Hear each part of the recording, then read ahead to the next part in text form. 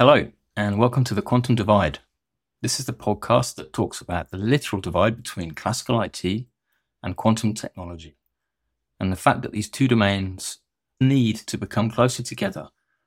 Quantum networking actually is more futuristic than perhaps the computing element of it, but we're going to try and focus on that domain. But we're bound to experience many different tangents, both in podcast topics and conversation as we go on. Enjoy. All right, welcome to our next episode of the Quantum Divide. Before I introduce our guest this week, I'm just going to put Steve on the spot and ask him a question. It's actually a joke. Steve, why do quantum information scientists prefer hamburgers to steaks? Good question. Hamburgers to steak, I'm not sure. It's because the hamburger is already in a ground state. Yeah? What's the favorite video game of Schrodinger's cat? I don't know. It's Half-Life, of course. All right. These incredibly awesome dad jokes with the quantum slant actually come from QEra's LinkedIn page. And the reason why I mention them is that we've got Yuval Boger with us this week, who is the Chief Marketing Officer for QEra. Welcome, Yuval, and thanks very much for joining us. You've got a very interesting background, and as the superposition guy, it's quite an honor to have you on the call here. I think we'll start, as we normally do, with a bit of a view on your background, your path into quantum, your path into podcasting. I guess anybody that's listening to this that knows the industry has probably listened to your podcast at some point, which you're welcome to plug at any point. But yeah, so keen to hear about your experience there and why you do it. So it's a pleasure to be here and not be here at the same time. Thanks for having me. So my name is Yuval. I'm Chief Marketing Officer of QEra. And my entire life I've been working on deep tech startup companies, anywhere from seed stage all the way to NASDAQ. By education, I have a master's in physics and an MBA from Northwestern Kellogg. And I've done many different things: enterprise software, wireless power, virtual reality, agriculture technology. And then a couple of years ago, I decided that it would be a good time to get into quantum computing. For a couple of years, I was Chief Marketing Officer of Classic, which is a software company in the quantum space. And now I've crossed over to the dark side, to QEra. We are the leader in neutral atom quantum computers. And to your question about podcasts, I found that a fantastic way. This is not my first podcast. I'm doing the Superposition Guy podcast these days. I used to do the Qubit Guys podcast with Classic. But even in other industries, I was the VR guy when doing virtual reality and the charge guy when doing wireless charging and so on. It's a fantastic way for me to both learn, talking with all these smart people, and it's also been a fantastic business development tool. Once the microphone is off, you can talk about other things beyond the podcast, and it was a very good way for me to network into the industry. We were curious about the different names. So you had Superposition Guy, Qubit Guy, Charge Guy. We're thinking, now it's clear why there's so many different names, because I guess every time you switch positions, you have a new name for your podcast. That's great. Absolutely. And that used to be the litmus test for, is an industry young enough? Because in virtual reality, for instance, when I saw that VR guy was available, I said, okay, this is a young enough industry. And when the Qubit guy was available, I said, oh, quantum is a young enough industry as well. And so this fits what I love to do. Yeah, that's great. So one thing, when it comes to the quantum part, the quantum podcast, you've had many episodes. So one thing we're curious about, is there something you noticed across these episodes that's something in common or something vastly different between them? What kind of trends have you observed with people who work in quantum that you've interviewed? I think you have to be an optimist to work in quantum, because the dark secret is that quantum computers are almost useless today. Other than a few esoteric applications, there's nothing you can do on a quantum computer that you cannot do classically. So you have to be an optimist saying, yeah, that's right. It's now, but in 2 years or 3 years and 5 years, just wait and see all these amazing things. And it does make sense. You got to walk before you run and crawl before you walk. So we're somewhere between crawling and walking in quantum right now. So I think most of my guests have been very optimistic about where the industry is going. Otherwise, they probably wouldn't be here. Yeah, makes sense. So in this position of being risky but promising, and I can see that perspective. You need to be optimistic. You have to believe in hard problems can be solved. Okay, yeah. So then again, towards the trends of the podcast, I guess since you started, things have changed with perspectives and what people are focused on and what people believe in. Have you noticed a shift in, for example, what people focus on the research, or have companies pivoted since you first interviewed them and now they're changed?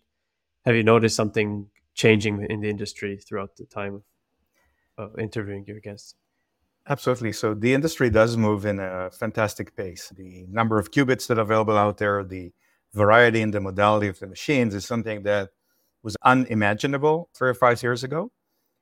One thing that I found surprising, but is a very sort of prominent thing that's happening, is the move towards on-premises quantum computers. If you ask people 3 years ago, would someone need an on-premises quantum computer? I think the answer would have been almost universally no. And the reason is quantum computing moves very quickly. Some people say, by the time I buy and get delivered quantum computer, is it going to be obsolete? What's the useful life of a quantum computer? A cloud lets me experiment with all these quantum modalities relatively inexpensively. So there are a lot of things going for cloud-based quantum computing. But then again, people want on-premises. So we started exploring why that's the case. One reason is the emergence of national quantum programs. So a lot of countries around the world are starting in-country quantum programs, whether because they believe it's the next big thing. And some of these countries feel that maybe they've missed the internet, or maybe they've missed the AI wave, and they don't want to miss quantum. So they're investing millions and sometimes billions of dollars in creating a local quantum ecosystem. And for them, having quantum computers in country is an important seed in creating that ecosystem. If I'm in Denmark, then it's probably not good enough for me to have a quantum computer in Boston, Massachusetts, where Quora is. I want it in Denmark. I want it in country. So that's one reason that's happening. The other reason that's happening is as quantum computers become more useful, people want more control over who uses the computer, how soon, and the priorities. Because if you go to a cloud service, you may be hours or sometimes days behind some other large jobs that are in the queue.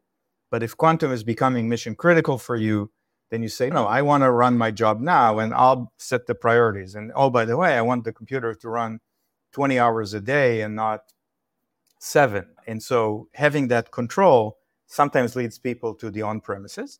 And then there's always the defense contractors or other people that feel like they need an air-gapped system, that they just don't want to send their code over the internet and want an on-premises for that. So that's been a major shift that we've observed over the last 6 to 12 months. Thanks, Yuval. And I guess sovereignty is very important. We're in a macro environment where globalization is diminishing a little bit, and all of those kind of drivers supporting that paradigm you've just described. I guess let's go on to your day job, shall we? So give us a bit of info about QERA. I understand it's a neutral atom architecture, but I guess I'm interested to know about the company, why neutral atom, and we can go on to some more technical questions after that. Absolutely. So there are various modalities, various methods of building quantum computers. Some people use superconducting qubits. Some people may use photonics, or others use trapped ions and so on. And we use neutral atoms. So neutral atoms, in our case, we use rubidium-87. So rubidium is on the left side of the periodic table, a few rows below hydrogen. And rubidium is very interesting. I mean, in general, when your qubits are atoms, there's no shortage of them. You can make as many as you want. They're all identical. There are no manufacturing defects or inconsistencies. They're very small. Because they're neutral, they're less susceptible to environmental charges or other things that are happening around them. So Quera started about 4 years ago. It's an outgrowth of amazing work that was done at Harvard and MIT. Harvard and MIT built many years ago the first, I think at the time was the largest computer in the world, 51 qubits. And then Quera was started to commercialize this and, of course, add our own discoveries. We believe neutral atoms is the right approach. Of course, otherwise we wouldn't be doing it. We think that neutral atoms are scalable, meaning as you go to larger and larger number of qubits, other modalities require optical interconnects or other sort of ways to distribute the qubits. And with Quera, we believe that we can get to at least 10,000 qubits without needing an interconnect. As we speak, and actually since November of 22, we've got the largest publicly accessible computer, a 256 qubit machine that's available on Amazon Bracket. We're the only neutral atom vendor that has a computer that's publicly accessible. Part of that is due to the ingenuity of the Quera scientists, and part of that because of the amazing work that was done and continues to be done at MIT and Harvard and our collaborators. Another advantage of neutral atoms is that you can move them around. Basically, we can get into how we do computations, but the atoms themselves are suspended by thin laser beams. They're suspended about 4 microns apart. That's 4 millionths of a meter, sort of science fiction at its best.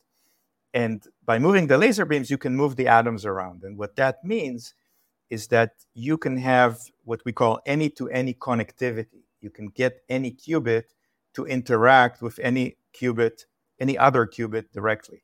Now, why is this important?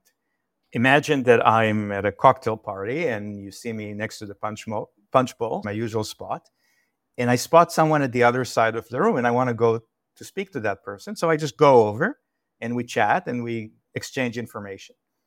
Now, if I was glued to the floor and I wanted to speak with someone at the other side of the room, I would have to pass the message to the person next to me and then next to that person and so on, and maybe play telegraph, and maybe 12 people down, some message would get to the other side. It would take more time.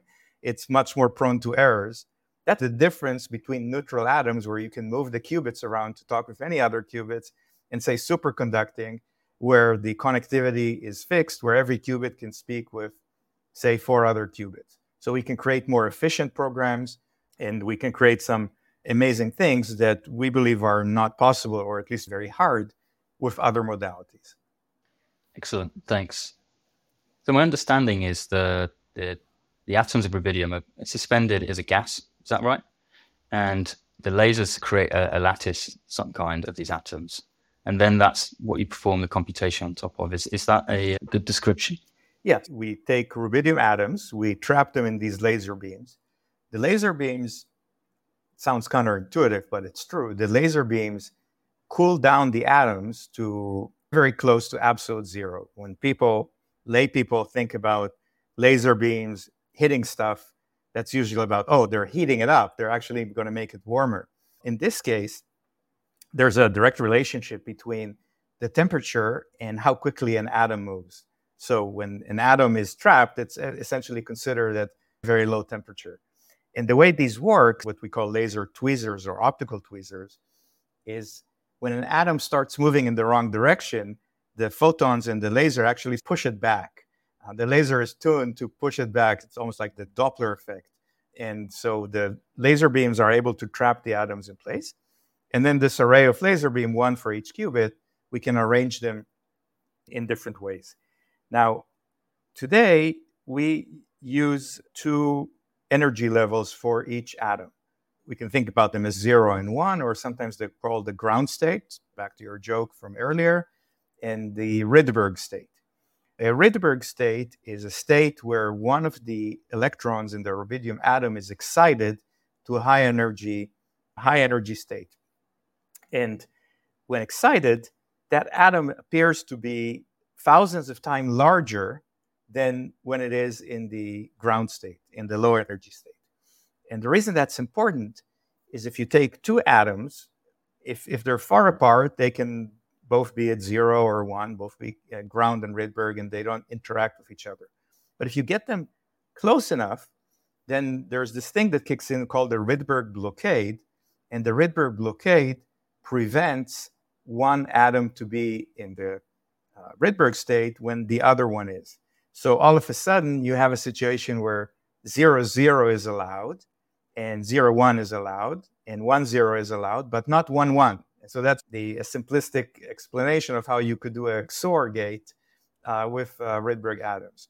So by arranging the atoms around so that we know which atoms, which qubits are interacting with which, and then exciting them, moving them up to the Rydberg state in some fashion, we can create computations, both what we call analog mode computations, as well as what people usually refer to as universal digital gate-based computations. It's fascinating and quite sci-fi, as you described.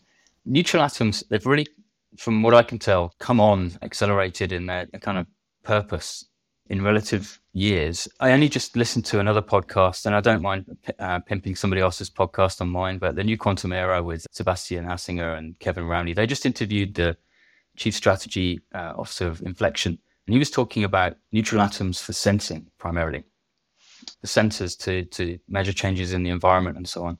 And I guess the big benefit is that they can run at room temperature. Obviously, the applications and use cases are significantly broader. Do your computers run at room temperature as well, or is there a fridge inside your systems? They absolutely run at room temperature. And by the way, the previous podcast that Sebastian Hassinger did was with Alex Kiesling, the CEO of Quera. So he was talking about neutral atoms, of course. Fantastic. There you go. Yeah. So yes, we run at room temperature. We do not need cryogenic coolers, which is sometimes amazing. On one hand, it deprives us from the sort of iconic look of the quantum computer, the golden chandelier. But on the other hand, the fact that we don't need cryogenic cooling means that it's easier to scale. And it's also easier to deploy. When we go and look at HPC, at high performance computing centers, and they say, oh, do we need a big room for your fridge and so on? So no, you actually don't. Our computer today takes about 4 19-inch racks, consumes about 7 kilowatts of power. That's 3 hair dryers. Doesn't require any special cooling. Just requires sort of normal HPC room temperature, air condition, no condensing humidity, the things you'd expect electronic equipment to work in. And that's it. So it's really simple to deploy. And of course, we save a lot of money by not needing a dilution fridge and save a host of other issues. Yeah, my understanding is that the technology in the dilution fridges is come on so well that they're actually very easy to implement, but you still have to have one, right? And in that case, you are cutting back the applicability of the technology in certain domains. Just one more thing on neutral atoms. Are there any unique error correction techniques which are used in when you have a lattice of atoms controlled by lasers? I guess it's a very delicate process and balance that has to sit in the system. Neutral error correction is actually, of course, it's very important. That's sort of part of the path of the future to truly usable quantum computers. And we believe that neutral atoms have some unique advantages. One thing that with an error correction code, you usually want to spread it over a larger distance. And so the fact that you can move atoms around is great because you can say, I'm going to entangle them, I'm going to encode them, and then spread them around as I want geometrically. The other thing, if you can imagine a logical qubit, error-corrected qubit that's made of a couple dozen or a couple hundred of physical qubits, you can move them around each logical qubit, you can move them simultaneously, and then perform operations on all the physical qubits at the same time. So that's also great. The other thing, just recently, there was a paper published by Harvard and Quera and a couple of other institutions showing that the ability to move qubits around leads to more efficient error correction code. So this is QLDPC. And they basically said, by moving the atoms around, we need fewer qubits. And that's a big deal because if you have a system with 5,000 qubits and you need a 500 to 1 physical to logical ratio, then from 5,000 qubits, you get to 10 qubits. However, if you only need, say, 50 qubits, you get to 100 logical qubits with the same number of physical qubits. These efficient error correction codes are truly important, and we believe they're a key advantage of neutral atoms. Related to that, think about it this way. When you think about classical computer architecture, you have a memory and you have CPUs where you have registers that you can perform operations on, and then input and output. By moving qubits around, we can create something similar in a quantum architecture. So imagine that we had 3 zones. We had a memory zone where the qubits have a very long lifetime, perhaps multiple seconds. We have a processing zone where we can bring qubits from the memory zone, perform operations on them. And then we have a measurement zone which allows us to do mid-circuit measurement, which is important for error correction and other things as well. The fact that you can arrange a processing zone that's separate from the other zone also helps with scalability. Because today, in a superconducting architecture, for instance, I believe that every qubit gets 3 wires, 3 control signals. So if you need 10,000 qubits, you're going to have 30,000 control signals, 3 signals for each qubit. But if you have an architecture where you just move qubits into an area where you do processing and then control them, then you don't need to scale the same way. You can scale much easier with much fewer controls. Think about the absurdity of, for instance, if you opened your 4K television and you found 3 wires going to every pixel. That's going to be a lot of wires, and that's going to be a very bulky TV if it could be made at all. So the ability to multiplex, the ability to scale up the number of qubits without significantly scaling up the control signals is another key advantage of neutral atoms. So we talked a lot about the advantages of the neutral atoms. Would you say there's any specific disadvantage that is faced only in neutral atom architecture? Of course, no technology is perfect. So one disadvantage of neutral atoms is speed. And what I mean by that is for a neutral atom computation cycle to happen, what is basically happening, you get all these rubidium atoms, you arrange them in any way you want, you do the actual operation, you excite them, and then you take a photograph or a video of them with a camera and you process the image. Now, the middle part, the execution, is really just a few microseconds. But setting up and then image acquisition and image processing could take milliseconds. And therefore, neutral atom quantum computers might be limited today to just a few cycles per second. I mean, I'm sure it will improve in the future, but it's not going to improve 1,000-fold in the future. Whereas superconducting qubits can do many more shots per second. So if you've got an operation that needs millions and millions of shots, then from an execution type perspective, you're probably better off using some other technology. Now, it may be more noisy. You may or may not get the results you want, but at least it's going to operate faster. So that's one disadvantage of neutral atoms. Okay. Yeah, very interesting.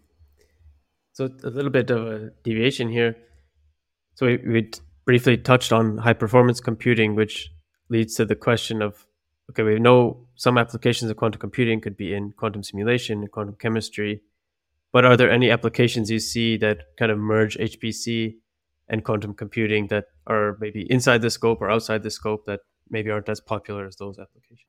I think you mentioned, we were talking about trends in the market, and I think more and more people realize that it's unlikely that the quantum computer will be a standalone quantum computer not connected to any classical CPU or a GPU or a graphic processing unit. There are many reasons for that. One is just input-output. Quantum computers are not very good in I/O. It's unlikely that we would ever run Zoom on a quantum computer. So you certainly need classical part. But then, unless you're a purist, you're basically saying, okay, I've got a CPU, I've got a GPU, and I've got a QPU.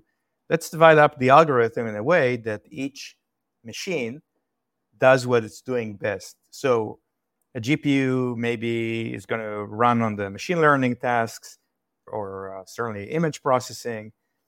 A classical CPU may do input-output, or again, Microsoft Word, I don't think it runs on a GPU today. It doesn't need to. In the QPU, we do something else. So we see a lot of these hybrid algorithms that basically cycle back between a quantum portion that does something and then a classical portion that measures the results, adjusts some parameters, and takes it back. So I think I would venture a guess that most algorithms would not be pure quantum algorithms, but they would run on some combination of classical and quantum. Do you see that as the way that quantum computers will make the biggest impact and will be able to scale with the size of the problem, or how do you see that? I don't know if it's so much the way to scaling, but rather the way to usefulness. People have built data centers. They've got lots of compute power there. They've got lots of storage where they could store the data. Now, if they want to take part of the data and process it using a quantum computer, it's going to end up being a hybrid. If they want to communicate that, it's likely going to be classical. If they want to build off work that they've done in GPUs, that's going to remain there. So we see it as a path to usefulness. And indeed, when we speak with HPC centers today, a lot of them come up and say, we want your quantum computer to be HPC ready, which means it could interface with classical computers, which means that even from a management perspective, security, authorization, billing, job scheduling, synchronization, orchestration, all of these things, they are understood today in the classical world. We don't have to reinvent the wheel. We want the quantum computer to fit into that kind of existing infrastructure. And do you think that it will be necessary to connect those quantum computers via quantum network, or will it only require classical interfacing between them? I think that in many cases, classical interfacing will be sufficient. And actually, when we spoke about error correction and about camera readouts and all these things, sometimes it can be very useful to have a GPU that's really tightly coupled, very close microsecond latency with the quantum computer. Not because it needs to run some hybrid algorithm, but because that GPU can help shape the pulses or optimize the quantum computer or help with error correction or help with image processing. And so we're actually seeing classical processors come closer and closer to the quantum core. Quantum networking might be useful if you want distributed quantum computing, but in a data center that's co-located, I think that might be an overkill. So I get the feeling then that perhaps distributed quantum computing is not something that Query is looking at. Is that right? That you're keeping all of the compute power within one system because perhaps it's an easier system to scale. That may be a broad statement that you're welcome to shoot down. But that lattice, essentially you're planning to grow that rather than look at distributed quantum computing at some point. We're just early in the market. When you look at a classical supercomputer that's made of hundreds or sometimes thousands of CPUs and GPUs, but each of them is powerful in its own right. So right now we're in the process of let's develop that individual unit before we start connecting them all together. The distributed quantum computer can certainly, you can think about it as, I've got 5 quantum computers in different cities, and if I could network them and get them to run some coherent algorithm, then maybe I could exponentially increase the power. But we're just not there yet in terms of, we just need to develop the individual Lego block before we build the full castle. Great. Yeah. One step at a time, Dan. Slow down now. Okay, I actually had one more question. I'm sorry it's taking a step back, but when we were talking about the lasers, or essentially the photonic beams, if you like, which are holding the atoms in place, is it those same lasers which carry the signal to, as you put it, excite the atoms and position them in such a way that the computation can happen? Or is it happening with separate lasers? So you've got multiple things going on. You've got lasers that hold the atoms in place. You've got lasers or other electromagnetic signals that can move the atom from the ground state to the excited state. You have other signals that cause them to interact this way or the other. So it's a complex system. It's not just one wavelength, or it's not just one excitation. All right, thanks. And hey, I'm the IT guy on this call, so I get to ask the stupid questions. I'm the marketing guy. I get to answer the stupid answers, right? Yeah, we make a good team then, Yuval. So you mentioned logical and physical qubits. I don't have that straight in my head on how that works. How does the mapping work inside your system for that? Is there a set of mathematics which results in the way the qubits are interoperating, that you send a signal to multiple qubits and you get the result from one? Or how does, let's just say 10 qubits provide the function of one logical qubit? That's an excellent question. And in fact, I just published, or the Quantum Insider was kind enough to publish a pretty long article that I wrote about error correction and why it's needed and what the state of the art is and so on. But let's start from the beginning. Error correction is needed because qubits are fragile. And even today, the state of the art for 2-qubit operations, taking 2 qubits and doing something with them, is, let's say, 99.8%. That sounds like a lot, but it basically means that two times out of 1,000, the result would be incorrect. So if you've got an operation that has a couple of hundred of these 2-qubit operations sequentially, then you're more likely to get junk at the end of that than a true result. In contrast, a classical computer, the error rate may be 1/10 to the power of 20 or something like that. Orders and orders of magnitude different. Logical qubits is some scheme to basically say, let's take multiple physical qubits and see if we can create a qubit that's resistant to error, that we could detect and correct errors. Now, if we were doing this classically, so if we were recording, I needed to give you my credit card number, and we were on a really noisy phone line, maybe I would repeat every digit a few times. So if my credit card starts by 4162, maybe I say 444111 or 4446661112222. And I sent you every digit 3 times. So hopefully, if one of them is misheard, you can say, oh, yeah, I know how to detect that there was an error here and correct it. And if the line was even more noisy, maybe I do every one 5 times or 9 times or something like that. So at some point, depending on how resistant I want the code to be to noise, I can repeat the number of digits. And of course, classically, you can do smarter things. Unfortunately, in quantum computing, you cannot replicate a qubit.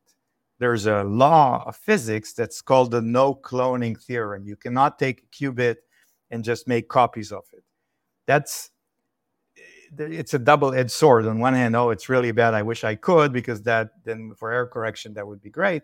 On the other hand, when people talk about secure quantum communications, then the fact that you cannot clone a qubit leads to that resistance to tapping, to wiretapping, right? Because if someone were to listen in and try to copy the qubit that's running on the link, I would know, I would find out. So that sort of gives the resistance. Quantum computing had to come up with different codes on how to encode qubits. And the size of that code, the number of physical qubits that make up one logical qubit, depends again on how resistant you want that to be to errors. So people talk about what's called code distances. How many errors can you detect and correct? And the larger the code distance, the more physical qubits you need for a logical qubit. Now imagine very simplistically that if a logical qubit had 5 physical qubits, I wish that was the case, but that's usually a higher number, then I could take these 5 physical qubits, perform an operation on these 5 pairs, 1 qubit from each logical qubit, and then see what happens, correct the errors, and move on on and on. So that's basically what people are trying to do. They're looking at different codes. How do I encode information in a way that's resistant to errors that I can correct it? How do I do that efficiently? But the ultimate goal is to reach a situation where, yeah, there's a lot of stuff going on underneath, but at the end of the day, you trust the calculations and you can do sophisticated calculations with many operations without worrying about quantum errors. Thank you for that detail. The way I see it now then is that it's because it's a probabilistic system. It's not deterministic like a classical computer. So if you have lots of errors, that's going to affect your end probabilistic state. So the more qubits you can perform the calculations on, then the higher chances that the probabilistic state is going to be more accurate. That's one way to look at it. But yes, you're basically trying to create a mechanism to create and correct errors. Otherwise, you're not going to get to useful quantum computing. Right. Okay, and I got the first few digits. If you could just give me the rest of your credit card number, that would be good as well. Absolutely. And of course, I'll put a link into the show notes for your article, and I'm happy to do that. And the credit card, right? So because No, I'll keep that to myself. That's fine. All right, then the next topics are more on we talked about the hardware, talked about the error correction, talked about how to perform quantum computing. And now the question, of course, is what's going to be the thing we do with the quantum computers? What's the application of the quantum computers? So one question is, what's the application you think is the most promising right now? And so one thing I'm curious about is particularly quantum machine learning. Where do you see the application that will make the first impact, let's say? Maybe not the biggest impact, but the first impact. Today we see three classes of applications that people run on our quantum computer. Simulation, optimization, and machine learning. So simulation, that goes back to Richard Feynman, that basically said the best way to simulate a quantum system is to run it on a quantum computer. So if you have a system with quantum mechanical effects, then it's sometimes much easier to experiment on a quantum computer doing that. So even with our system today, we think that 256 qubits is a lot today in 2023, but in 10 years it will be nothing. It's going to be a 4K RAM equivalent. But we are seeing scientists that are able to simulate and measure effects that were previously predicted theoretically, but not observed. So sort of unique states of matter, for instance, or things, for instance, there's a topic called spin liquids. And so a lot of amazing things that people can simulate on our existing computer. The second topic is optimization. And optimization is really a universal problem. Everyone wants to optimize something, right? FedEx wants to optimize the routes of their drivers. Fidelity wants to optimize the portfolio. A telecom wants to optimize the placement of the 5G cell towers, and on. So we see a lot of optimization work. And one of the interesting things about the way our quantum computer works is that we spoke about the ability to move qubits and to place qubits in various locations. We can encode some of the constraints of optimization by moving the qubits to the right place, by the geometry of the qubits. So every optimization, or most optimizations, have constraints, right? I want to optimize a portfolio, but I'm constrained in how much money I can spend on the stocks, right? I have to, the value of the stocks needs to be, I don't know, $1,000. So one example that we show on our website is a store placement example. Or you can think about it as let's say an example of ATM, cash withdrawal machines. So you're a bank, you want to place ATMs, you want to place them in areas that people want to take out cash, but you don't want to place two ATMs super close to each other because then you're serving the same client base and you just put two machines, whereas one would be enough. So we've solved a couple of these problems for our customers, and they basically say, well, here are all these candidate locations that we can put the ATMs or put the stores. Here are the constraints that we don't want these and these stores to be too close to each other. And then we run it through the quantum computer, and through that Rydberg blockade mechanism, the fact that the system does not allow two atoms to be in the high state and the Rydberg state simultaneously. Think about it as I cannot place two stores in these two locations. We can solve a lot of optimization problems, perhaps better than other machines. And the third area, as you mentioned, is quantum machine learning. And quantum machine learning usually has two parts. One is classification, right? I've got images, dog or cat, or you could certainly do something much more sophisticated. Or you have prediction, where you say, this was the water consumption in a certain city over the last 2 weeks, and what do we expect the water consumption to be tomorrow at 8 a.m.? So take historical data and extrapolate it into the future. Initial attempts at this were to take classical algorithms and just run them on quantum. And that's proven to be very difficult because quantum computers are noisy, meaning they're not precise in their measurement. So either you have to run many measurements or you get results that are not fully accurate. And so the process of teaching a network, of training it, was very difficult when you used classical algorithms and try to just implement them on quantum computers. Fortunately, there are other approaches. One of them that we like is called quantum reservoir computing. And reservoir computing is pretty cool. It's basically saying I've got inputs, I encode them somehow, and I then use these inputs to excite a reservoir of something. Think about it as I can drop stones into a pond, and let's say the location of where I drop the stones is relating to my input, and then I measure ripples on the pond in some other location. And the pond, because this body of water where you got all these interactions going on that I may or may not understand, create some connection between the input, the stones that I threw, and the output. And it turns out that you can do this with a quantum system, run training through it, look at the outputs, use classical training to match the outputs of the pond with what you're trying to determine. And you're actually getting very good results. We're getting that in smart factories, we're getting that in handwritten digit recognition, we're getting that in extrapolating time series to the future.